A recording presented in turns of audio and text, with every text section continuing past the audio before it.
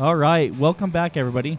On today's episode of the Zest for Life podcast, we're going to delve into the fascinating realms of emotion regulation and emotional intelligence. These concepts have a profound impact on our daily lives, relationships, and overall well-being.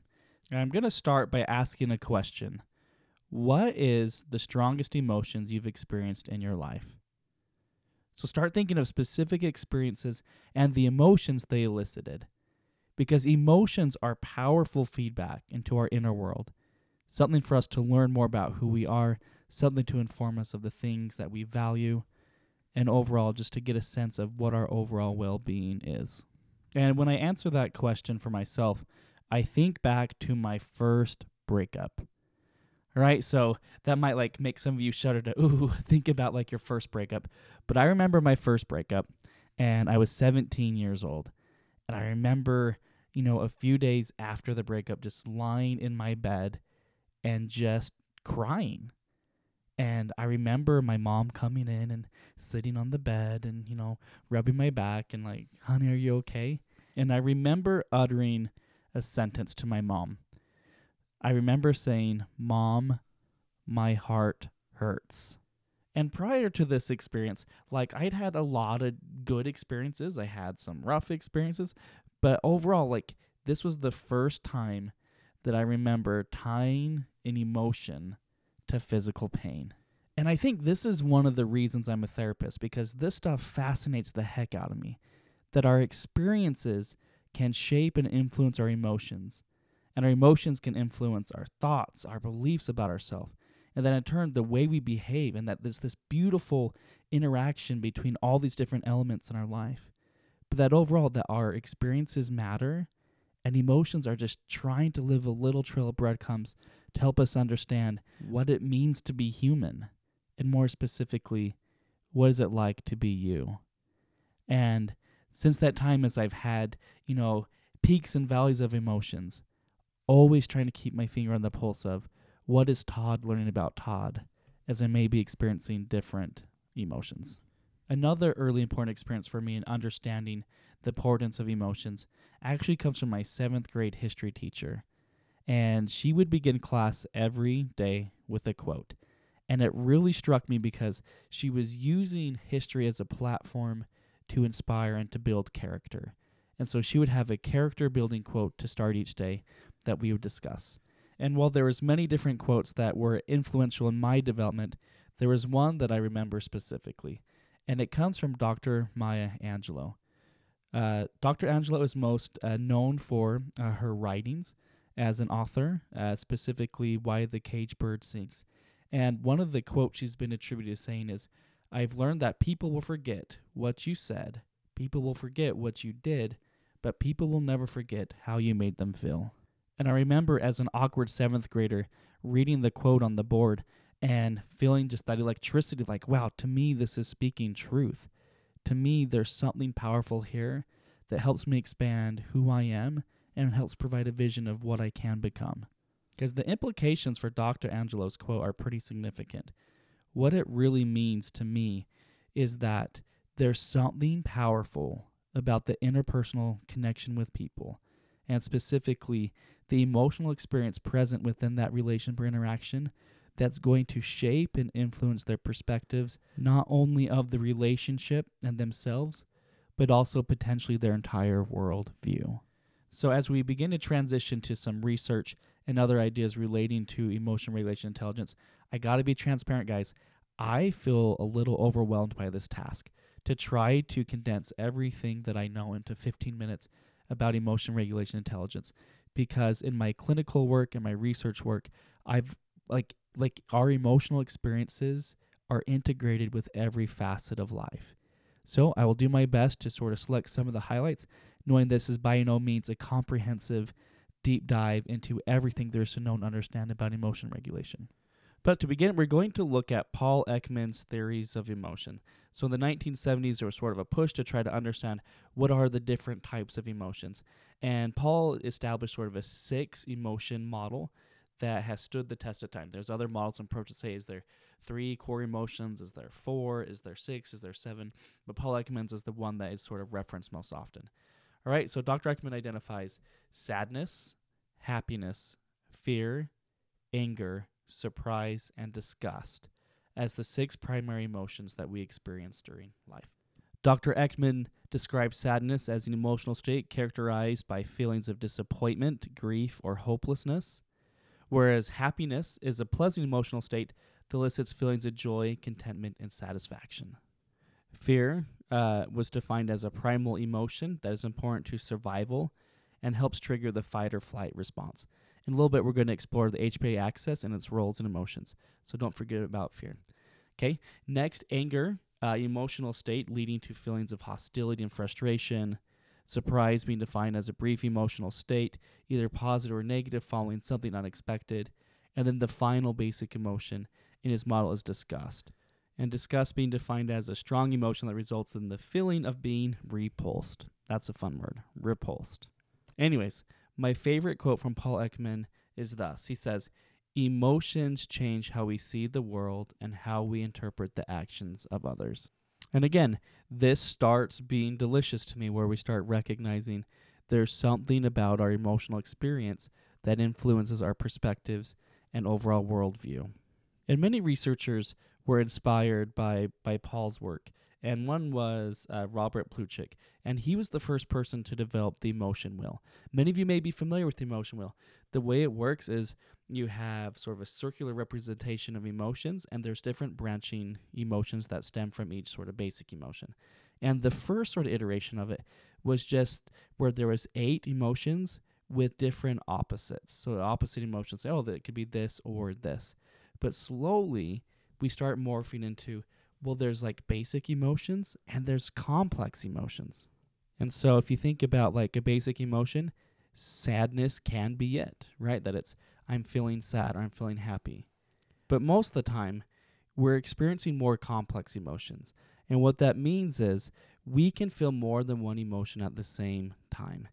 And when this was first introduced, it's pretty revolutionary to say, wait, there's something beyond like a basic emotion, and that we can experience an intersection of multiple emotions at the same time.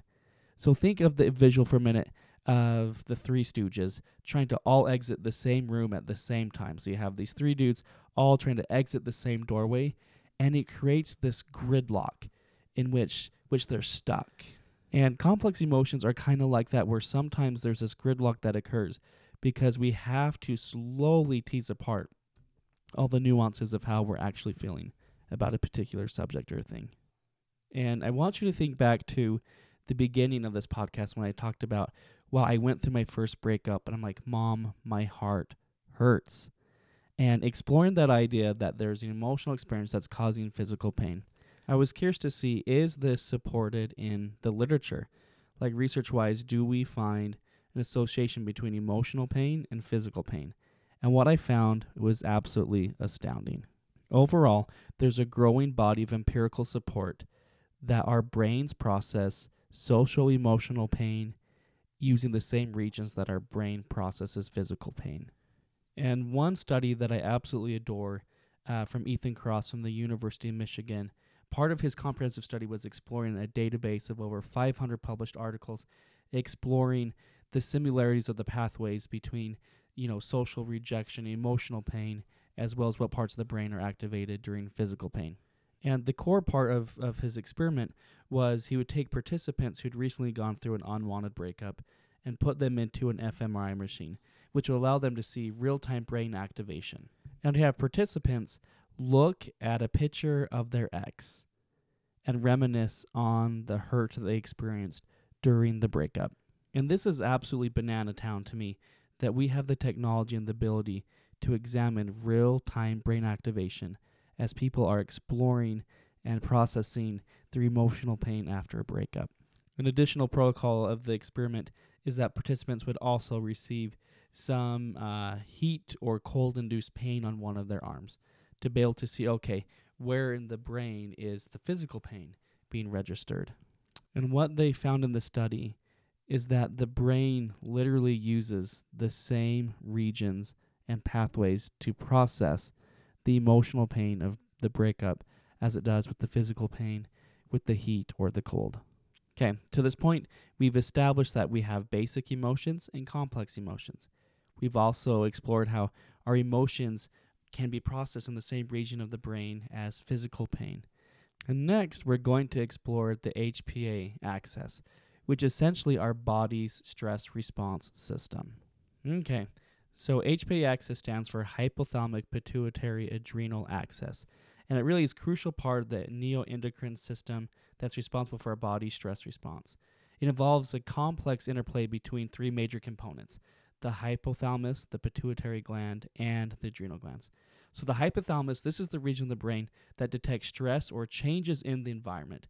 When it senses stress, it releases corticotropin-releasing hormone, or just something called CRH. The pituitary gland is located at the base of the brain, and upon receiving the CRH, releases adrenocorticotropic hormone, or ACTH, into the bloodstream. This ACTH then travels to the adrenal glands that sit atop the kidneys.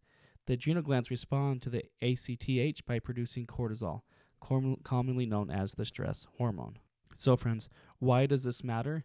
Because the HPA axis is part of the body's fight or flight response.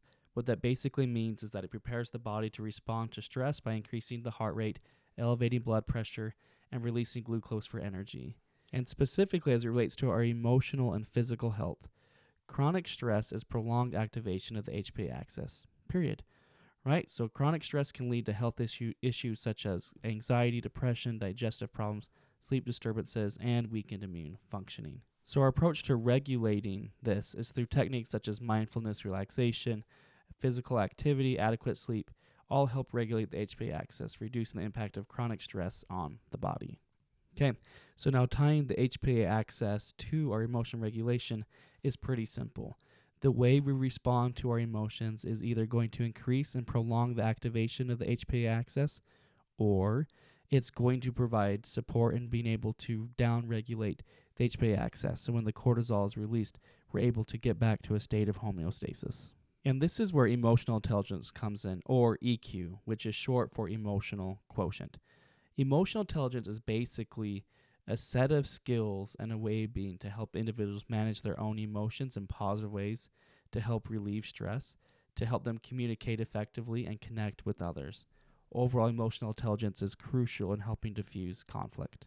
And the four components of emotional intelligence are self-management, self-awareness, social awareness, and relationship management. Overall, emotional intelligence is all about being aware of your emotions, how they influence your thinking patterns and behaviors, and likewise, how do your choices influence your emotions. Emotional intelligence also explores how do we avoid extremes in the way we regulate our emotions, that we don't regulate so close that we hide and suppress how we feel, nor do we underregulate and become dysregulated where our emotions are large and unmanageable. In either case, overregulating or underregulating leads to prolonged activation of the HPA axis. One more thing to note before we get to the application portion of today's episode is to introduce something called mood congruent memory. And this is a term that identifies that our current emotional state influences the way we're viewing past experiences. So what that means is when we are distressed and we start reviewing the past, we are more likely to view things with a critical eye, provide less of a benefit of doubt to others and ourselves. For this episode's application task, I'm going to teach you an exercise that one of my clinical mentors introduced to me that I've utilized with many different clients and patients, and something that I think has had a profound influence in the way I approach my own emotional regulation. To do this exercise, I want you to get out a piece of paper, and you're going to divide it into 5 columns. And I'm going to invite you to do some deep breathing, right? So close your eyes if you feel comfortable, and just find your breath and be present with it. As you inhale and exhale, just feel present in your body.